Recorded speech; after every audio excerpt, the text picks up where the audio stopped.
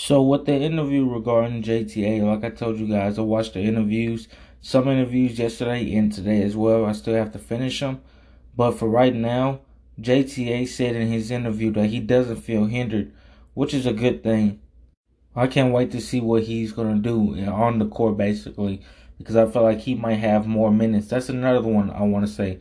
Juan Toscano Anderson, he might either close games or he might, be a lifesaver and give them a lot of points and speed. At least that's something I believe. Peace.